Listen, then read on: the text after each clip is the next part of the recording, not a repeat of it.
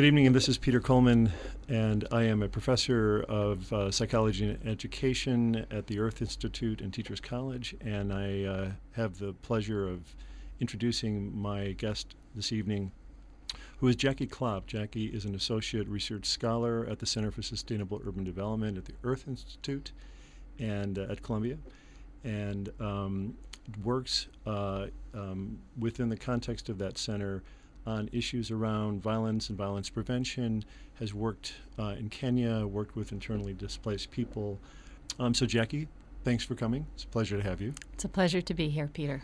So this is a show about all things peace, conflict, and violence around Columbia University. And so we, in looking at your work, became really interested in how some of what you do has an impact on violence prevention.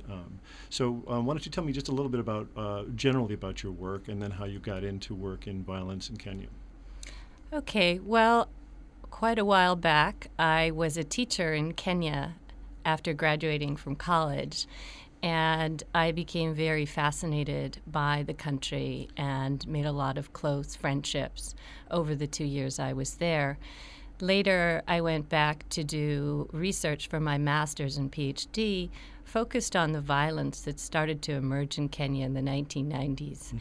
And through that research, I met a lot of incredible people who had suffered tremendous trauma, violence. They'd lost people, they've lost limbs, their health, land, jobs, friends, and yet were very resilient. And their stories really motivated me to work a lot more on questions of internal displacement. So that's when people are forced to move because of violence and sometimes other things within their own country. So they're like refugees in their own country. Mm.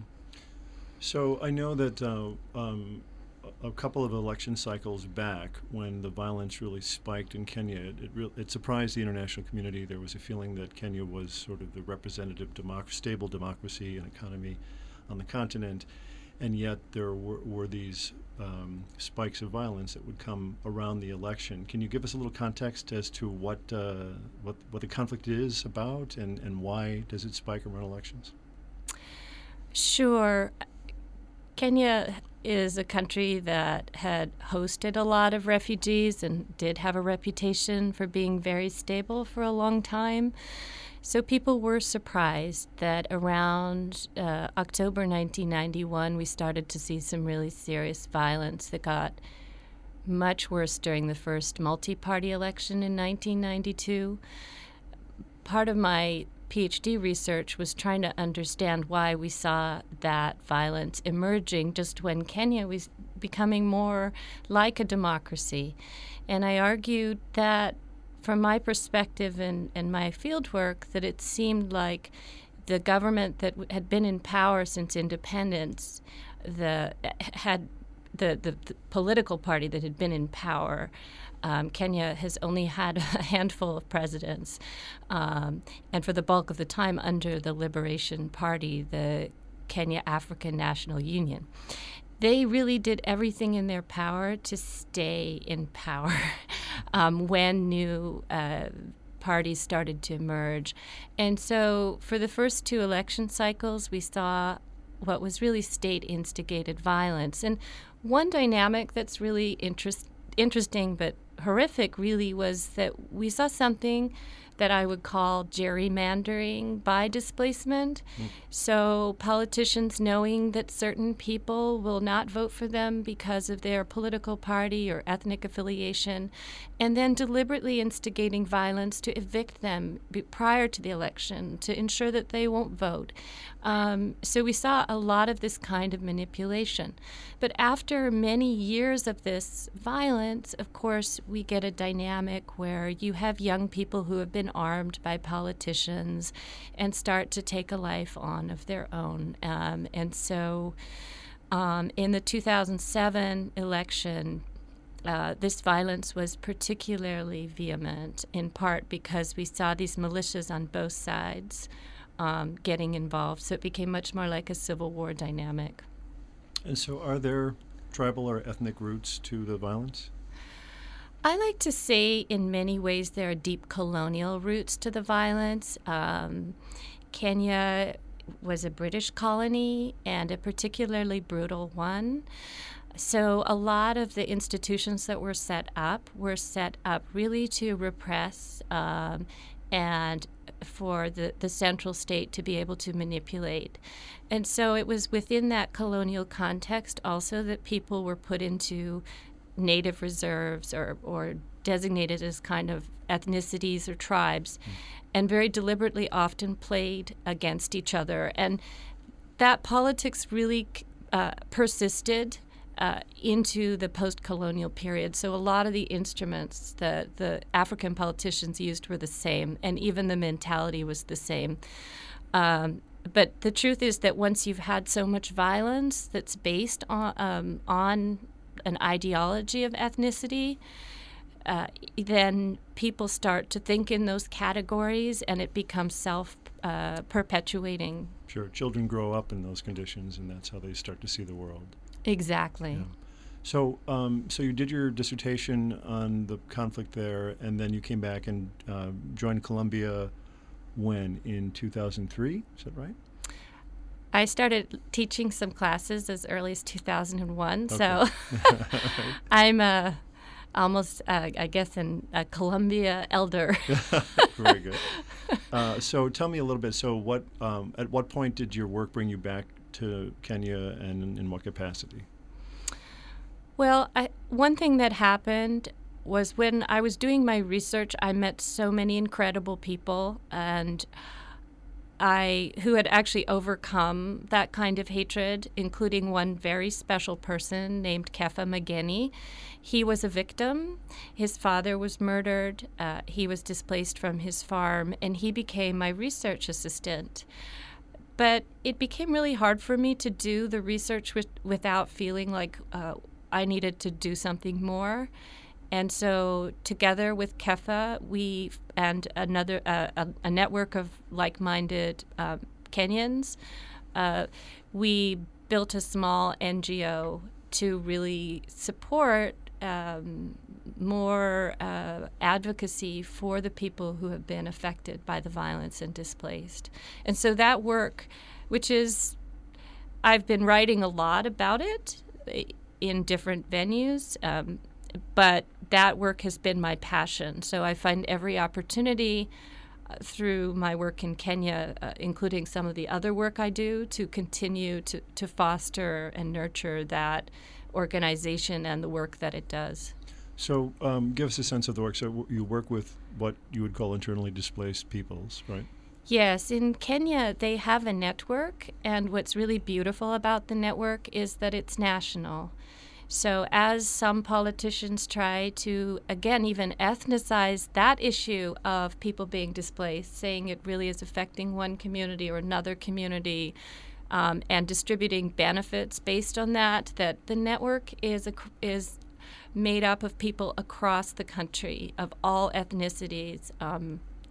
And so they're really working to improve the rule of law and to do reconciliation so that no one has to go through displacement in their country again. And so that network is what our little NGO tries to support. And the NGO is called the Internal Displacement Advocacy and Research Network. Is there a website of some type that people could go to get information? That's an interesting story because we did have a website, and most recently it got hacked. And we believe it got hacked probably by some political forces maybe aligned with the government because, as some people may know, the president of Kenya and his deputy are both in front of the International Criminal Court for possible crimes against humanity during the last election, 2007. And so a number of the internally displaced people, including some that we work with, have been victims in that election. And so they're seen perhaps as linked to the ICC. So our website has been hacked, as has a number of websites, actually, of civil society organizations in Kenya. Mm-hmm. So you mentioned in your comments about the work of the NGO that they support work on reconciliation. I presume that's between the conflicted parties. And can you talk a little bit about what that entails, how they go about that? Well, one thing that they do is part of just working together as internally displaced people in a network is really important. It demonstrates to people that, in fact, everybody gets affected by this violence and every community needs assistance and support. So just by working together, they're a really powerful example. Many of the people in the network are also leaders in their own communities in terms of creating dialogue. But the other thing they're trying to do now is also they have a case against the government for the failure to protect citizens. And the internally displaced people who are testifying come from different parts of the country. So for them, they're really pushing for a reform agenda that's important for everybody. Mm-hmm. So I think the example of what they do is very powerful. That's a great question. One thing that the government, or at least the highest level, is very sensitive to is any reference to the International Criminal Court. So we did have some documents and references to those ongoing cases on our website. It's important to note that a lot of internally displaced people do not take an active position on whether it's a good idea or a bad idea to have these ongoing cases. Because they are very, very vulnerable. And also, it's not clear to them that these international cases can solve their local problems. However, some of the other things that may draw attention are the ongoing case against the government, although it's not against any particular individual politician, it's against the state. The other possibility is that not long ago, the president, Uhuru Kenyatta, said that he had settled all the internally displaced people, that there are no more internally displaced people from the violence in 2007, 2008. And we assisted the IDP network, the network of the displaced, to write a letter to the president saying that that's really not the case, that we can prove that there are people who have not yet been assisted, and they're fairly large numbers of people. Because they also want to erase history. They want, because of their roles in it, they want forgetting.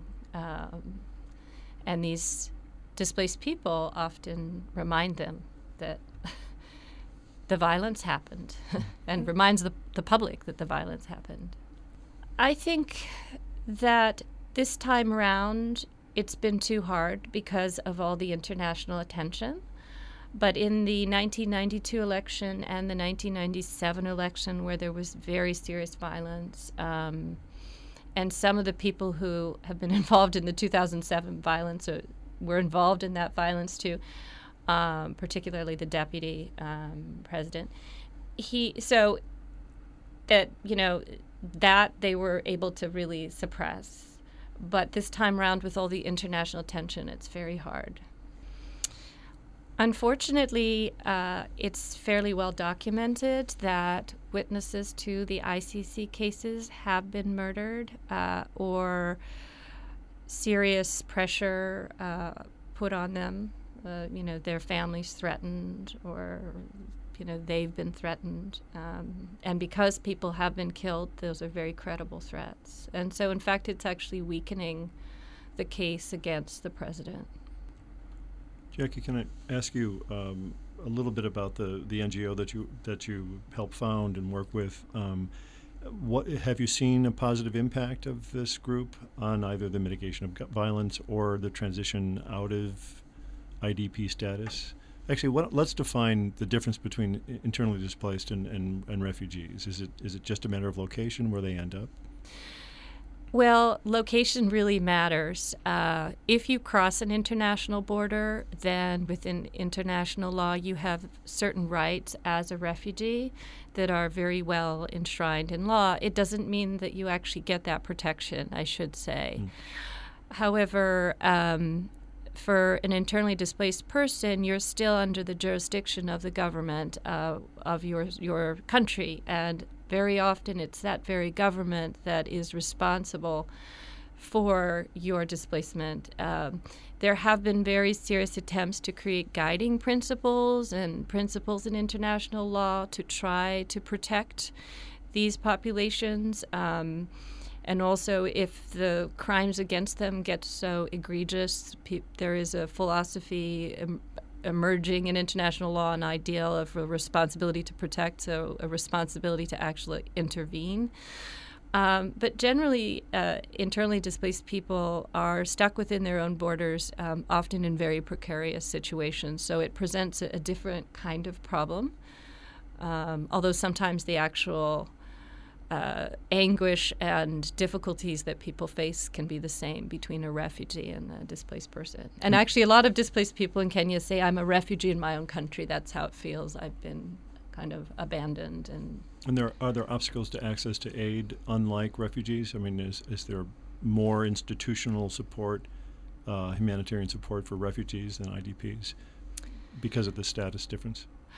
I think so, and also I think, because they're still seen as the responsibility of the state. So in Kenya, there was a burst of support right after the election, but then very little follow through. The humanitarian community kind of loses interest, and it's seen as a humanitarian issue when it's actually a much bigger issue around human rights.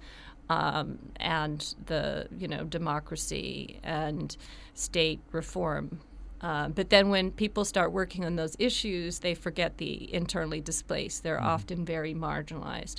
And that's why after watching this for a long time, we decided we needed a civil society organization that works specifically with the displaced and for them, and to keep them in the process of discussing change in human rights and democracy.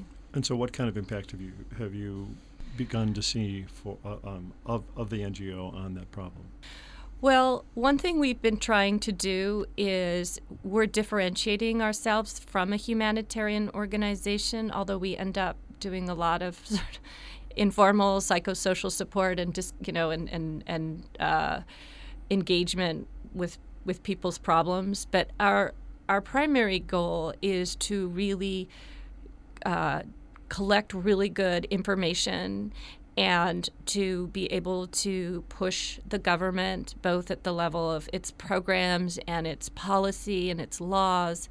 And so we actually have had success at that level, and I do have to give the Kenyan government more credit in that there are people within the bureaucracy who have been serious about these issues. And for the first time after 2007, 2008, we saw some real programs.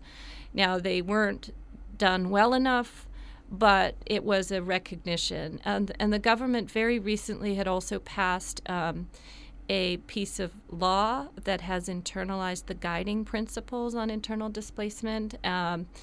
And that was a major recognition that there's a big problem in the country. So, and our small organization, IDPAC, has been involved in those processes.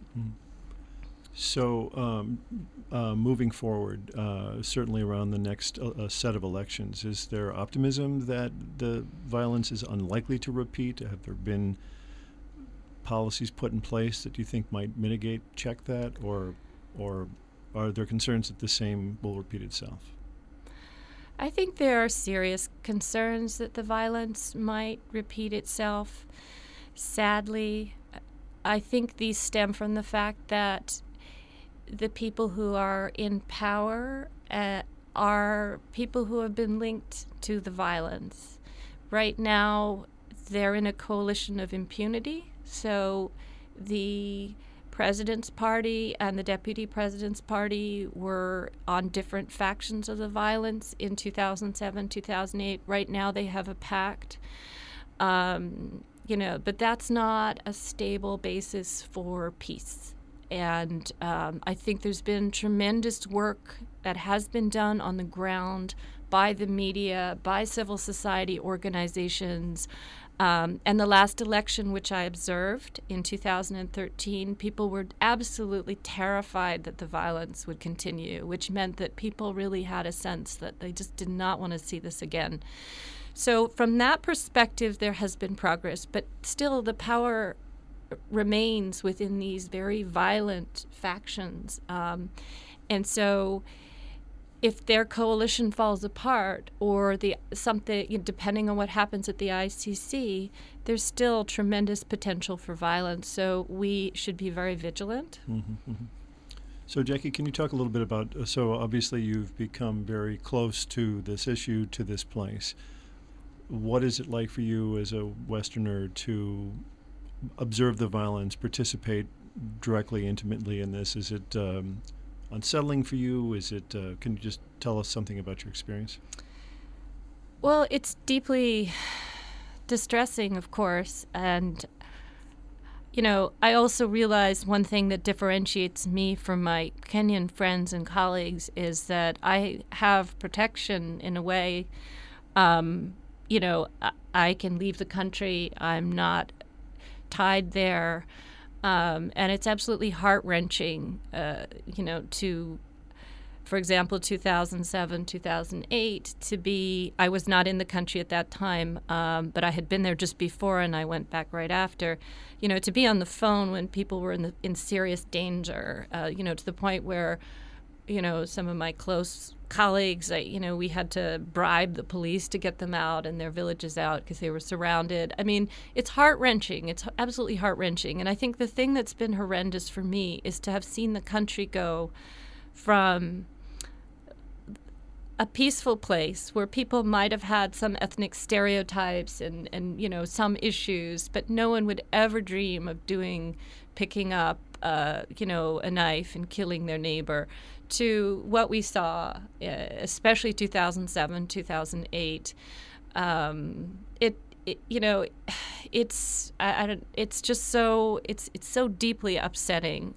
And then this last election was difficult to be a Westerner in particular because the Kenyatta Ruto campaign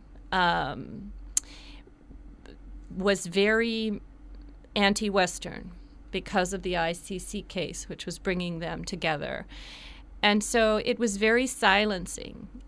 You felt like, okay, you really should kind of watch your wording. And I think they successfully bullied even the embassies.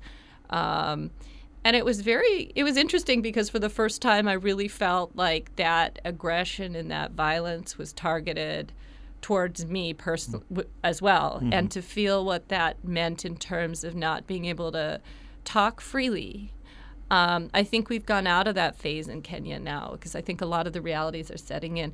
And that it wasn't just coming from above. There were a lot of supporters who were, really accepting that. And so, I was observing in an area that was very heavily pro-Kenyatta.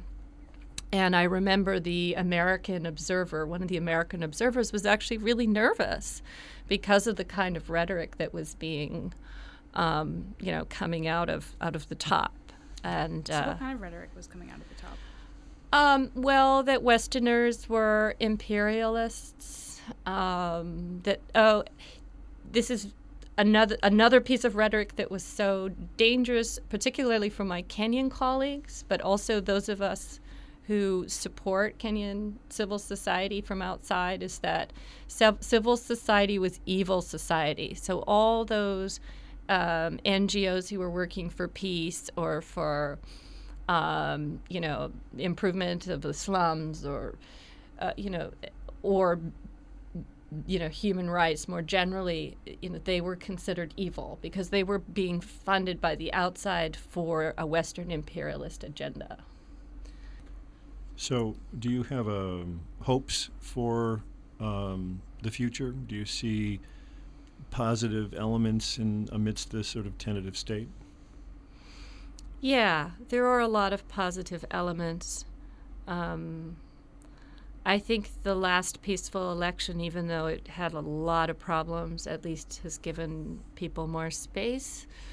And I think Kenyans have also achieved remarkable progress through their new constitution, which is very progressive. They fought very hard for that, and people died for that. And that came out of also the post-election violence, because there was such a momentum then to say something had to change structurally. And that's a very powerful document and a powerful spirit behind it. So I never give up. And it was actually a Kenyan friend of mine who's an activist who says activists have to be hopeful, and there's no other path, really. Sure. But there are many good things about the country. So it's just a very, very complex situation given who's in power and given the International Criminal Court case. And also, I should mention, and this links to the United States, the war on terror is something that concerns me very much. I think people remember what happened to the Mall Westgate in Kenya not so long ago. And then I don't know if they remember how bad the response was. What did happen to the Mall Westgate? Horrendous. So attackers came in and they shot large numbers of people. This is in an upscale mall. There was a cooking competition with children. Many of them were killed. This is about 1 year ago. Is that right?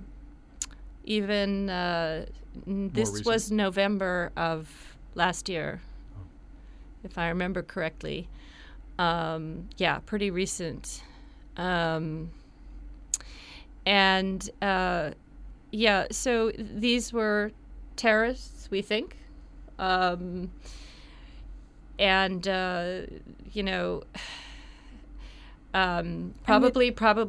Al-Shabaab, which is an extremist group. But the response by the Kenyan police and then the Kenyan Defense Forces, which are their army, was so horrific. And we still don't have the full truth on what actually happened. It was very suspicious, but we don't really have good information because the government hasn't been so open. But after many people were killed and injured, I think it took quite a while for the police to arrive, and it was a very special unit that had been trained on counterterrorism. But then, while the police were there, the army came in and basically killed the head of the police force that was apparently had gotten the terrorists, because there weren't that many in a corner. And then there took days, and part of the building collapsed. And there was no clear, did they have bodies of the people who did this or not? And so it became extremely murky. And now the army is very closely associated with the president. The army was also caught on TV looting. And so there's some speculation that they went in and basically looted the place. And so, it was just horrendous. But what was really frightening also, some people were realizing that the Kenyan government was really playing up like we're the ally in terror, against terrorism. That's an interesting slip, an ally in terror. We're, an ally against terrorism. And the U.S. and the UK rely very heavily on Kenya as an ally. And in fact, the other important thing is Kenya went to war against Somalia. It's pretty common knowledge that the U.S. supported them in that. So it was a bit of a proxy war in some ways. So this kind of means that the U.S. has now been very quiet about human rights violations in Kenya. And even today, I think it was today or yesterday, the deputy president said that the police will now have, they can just shoot to kill against terrorists. But who becomes a terrorist? And now is this going to become the excuse to undermine all the reform that has been done? So there's there is this role that the United States plays that I think it's important to talk about here. And I personally am very fearful that we'll stop supporting the human rights agenda in Kenya for these other strategic reasons, and that the Kenyan government knows that and will play on that. And hence, Westgate seems really disturbing from many different angles. Anything else that we should broach? Relevant to your work, relevant to the NGO, relevant to the future status of Kenya or of IDPs in Kenya? Well, I think it's important to recognize how courageous they are being. Many of them, both in terms of some of them going home to their communities and reconciling, and some who are willing now to start a case against the government. They do want compensation, but they also want to make the country safer, and also to make the country remember and to have a legislative record of what's happened. And so I think we really can't afford to ignore these courageous people. I think we need to think about how we can work with them more, even within the human rights community, and that we need to see them as an example, too, in that reconciliation and these issues of violence are long-term. So for those who go in right after the crisis and then they start thinking about other things, like right now, most of the focus in Kenya is on the devolved government that's supposed to happen, the devolution. And all of these other issues are now being swept under the carpet, in part possibly also because of the bullying and of the government against the embassies, but also because of the strategic interests. And I think that these displaced people deserve better and deserve a lot more support. And I think by focusing on them, we can keep our eye on some of the critical issues. So it's kind of a plea that I would have to keep these people who have been so badly affected within the processes for the kinds of change that needs to happen.